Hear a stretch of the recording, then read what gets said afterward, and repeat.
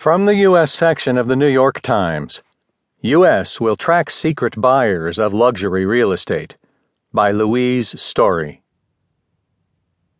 Concerned about illicit money flowing into luxury real estate, the Treasury Department said Wednesday that it would begin identifying and tracking secret buyers of high-end properties.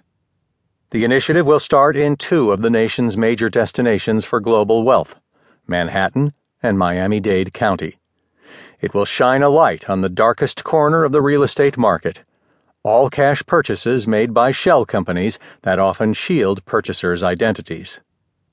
It is the first time the federal government has required real estate companies to disclose names behind all-cash transactions, and it is likely to send shudders through the real estate industry, which has benefited enormously in recent years from a building boom increasingly dependent on wealthy, secretive buyers. The initiative is part of a broader federal effort to increase the focus on money laundering in real estate. Treasury and federal law enforcement officials said they were putting greater resources into investigating luxury real estate sales that involve shell companies, like limited liability companies, often known as LLCs, partnerships, and other entities.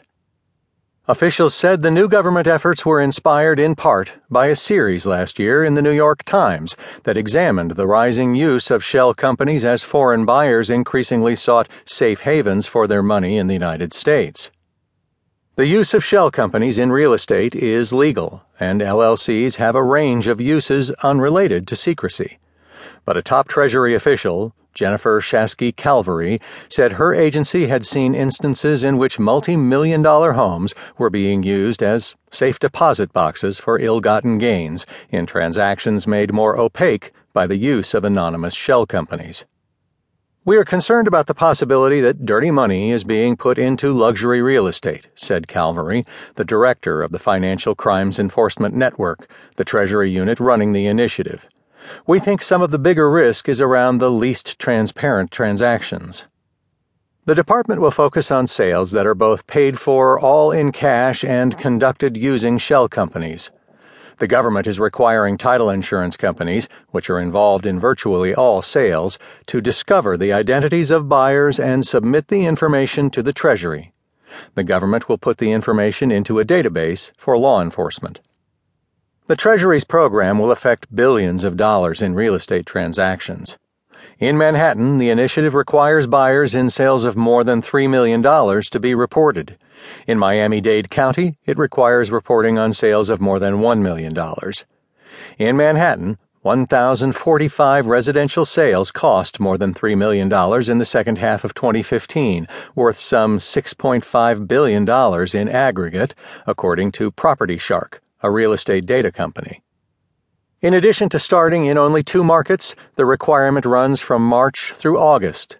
If Treasury officials find that many sales involved suspicious money, Calvary said, they would develop permanent reporting requirements across the country. Real estate professionals, especially in the luxury market, often know little about buyers, and until now they have not been legally required to. In its investigation, the Times found that nearly half of homes nationwide worth at least $5 million are purchased using shell companies. In Manhattan and Los Angeles, the figure is higher.